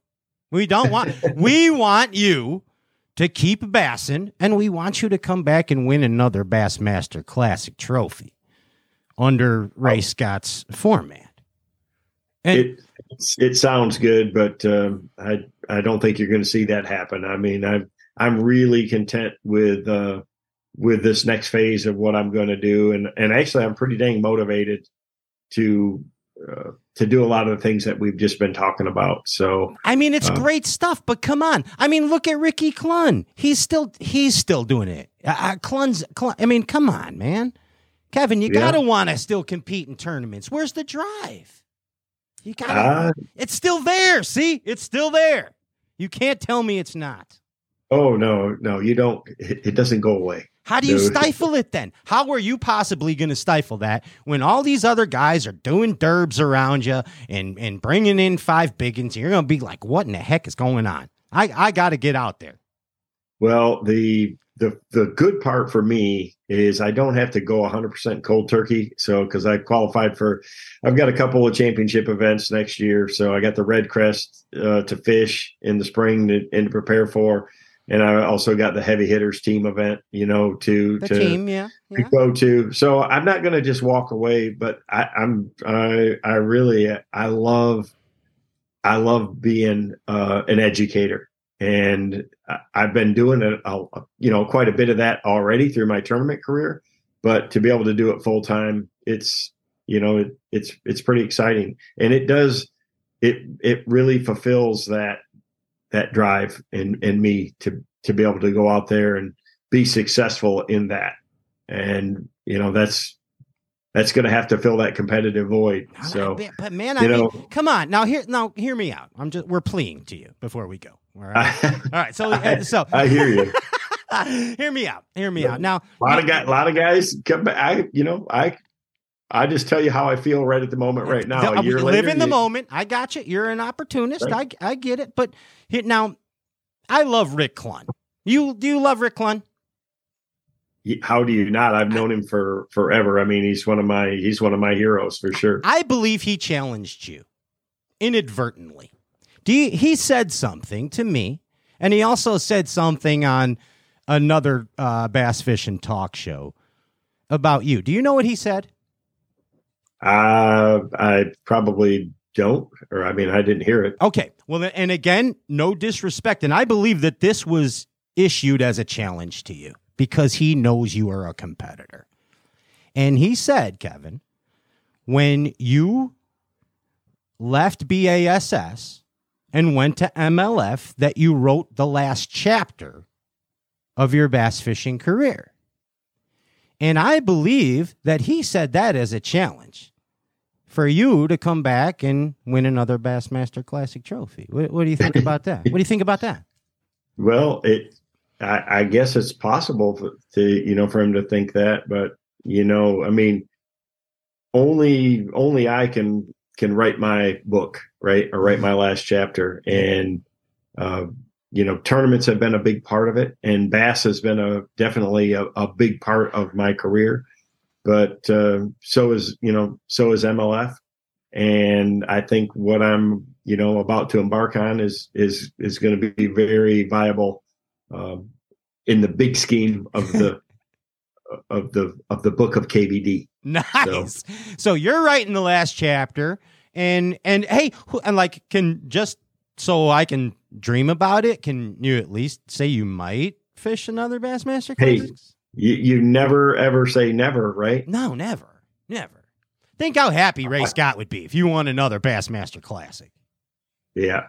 Well, You never know. I'll see him again someday, I'm sure. We all will. And hopefully I'll have a cool fringy vest and a nice belt buckle too when I meet him.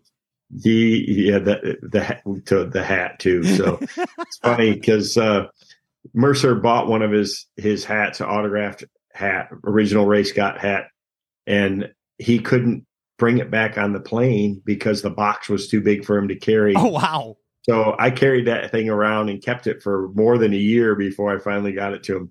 Every time I look at that hat, Ray was a great friend. Unbelievable. The original dang circus ringmaster, right? Dude. He's the guy. Ton of great memories. He's the reason we're all here. And again, one of the coolest things, was those Zona shows where it was you, Zona, I think Skeet and Swindle, all at Ray Scott's pond. Come on, the Flemish Cup. Yes, the Flemish Cup. Outstanding. Amazing stuff. Kevin, you're not, and my Kevin VanDam will never retire. My Kevin VanDam is like, Ricky Bobby's little baby Jesus. You know what I mean? Like, there you go. My Kevin VanDam is out there winding and making lots of casts and winning another Bassmaster Classic. Just saying. There you go. Keep living the dream, right? Kevin, thank you so much for being awesome, dude. Like all these years, dude, just being an amazing contributor to what we love. I don't know how else to put it. I've had a blast, and I'm going to keep having fun. To me, that's what it's all about. Is if you're not having fun, why bother? Yeah, exactly. And Kevin, I had a lot of fun tonight too. I hope you did too. Tonight was the most relaxed you and I have ever been together. It goes like that, doesn't it? It does. It's like bass. The problem here, it's empty. There it is. Cheers to you, KVD, and I will see you on this road to happy destiny out there somewhere. Oh, wait, before we go, we're giving away a KVD line and lure extravaganza box full of fun from Isaac over at KVD Line and Lure. So, Ginge, you want to text Kevin the winner? You got your phone by you, right, Kev? Okay, yeah. You got the winner. Gingy texted it to you. What do you want, a drum roll? You want me? Here we go. Let's see if I can even pronounce it. Mike Etzel, you the lucky winner of KVD line and lure. It's incredible, man. Whether Mike, you're going braid, fluoro, mono, cast farther, no tangles. That's the deal, man. KVD. Got to have it. Line and lure. There it is. Mike Etzel, you won. All you got to do is direct message the Straight Cast book Facebook, Rock and Shoal Fantasy, and Isaac from Line and Lure will get you out the KVD pack. Kevin, thank you so much. Again, amazing night. I had a great time, and I'll see you soon, bud. Best of luck. Well, let's just not wait as long until we do this deal again, so. I'm down anytime, man. And let's go bassing together. I'm a good time, Kevin. You might not be able to handle me. Well, the dumb part is we ain't that far apart either. That's the crazy part. I hear you. You're close. And I have a full extensive Metallica collection that we could delve into. Yeah. So that is, I went Father's Day to Soldier Field. Gosh, it's like 4 years ago or whatever, right before COVID. Yep. With my boys. Epic concert, dude. I remember seeing it on your social. You were so happy. You looked like a little kid. Oh my God. You look like a little kid, Kevin. The one song that they missed was, to me, one of my favorite Metallica songs is their Bob Seger rendition of Yeah. Turn the page. They didn't play that one, but they played everything else that I love. It was incredible. Whenever I hear of Wolf and Man, I think of Kevin VanDam. I hunt, therefore I am. You are Kevin VanDam. There it is. Thanks, bud. Peace. Say hi to the family. We will. See you. Peace out, boys. See you soon. Bass Galaxy, that is the non-retired Kevin VanDam. He's coming back to win a Bassmaster Classic. You heard it here first on Straight Cast. Ginge, did you have fun tonight? Heck yeah, me too. We got one more deal to give away. And I want to tell everybody we're off next week, but we come back November 8th with the Linder Family Special. What do you think about that? All the Linders together in one spot here on Straight Cast. Now, we got a tin cup Mountain Whiskey Extravaganza pack, courtesy, of course, of Luke Foley and Tin Cup Mountain Whiskey. Gingy, do I got it? Oh, I dropped my phone. Okay, the winner is...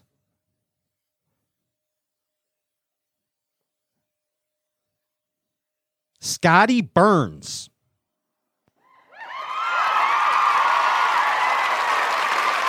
I made up the Scotty part. It's really Scott Burns. Scott Burns.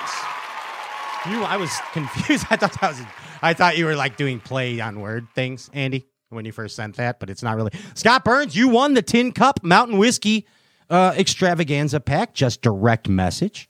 Rock and Shoal Fantasy on the Straight Cast book face page, and you're there. Boom. Bass Galaxy, I had a blast tonight.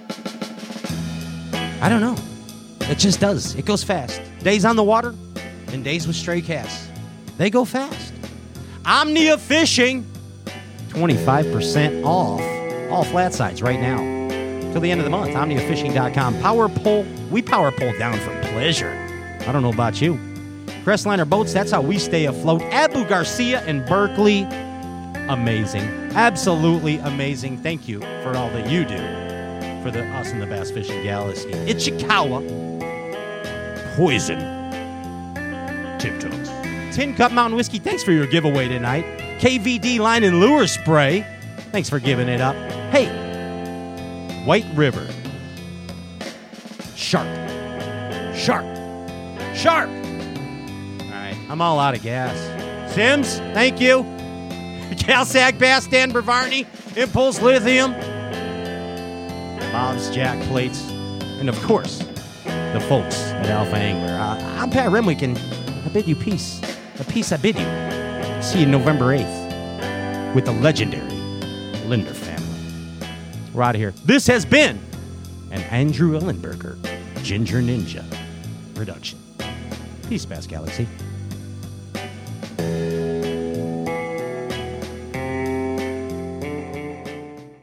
Hello, everybody.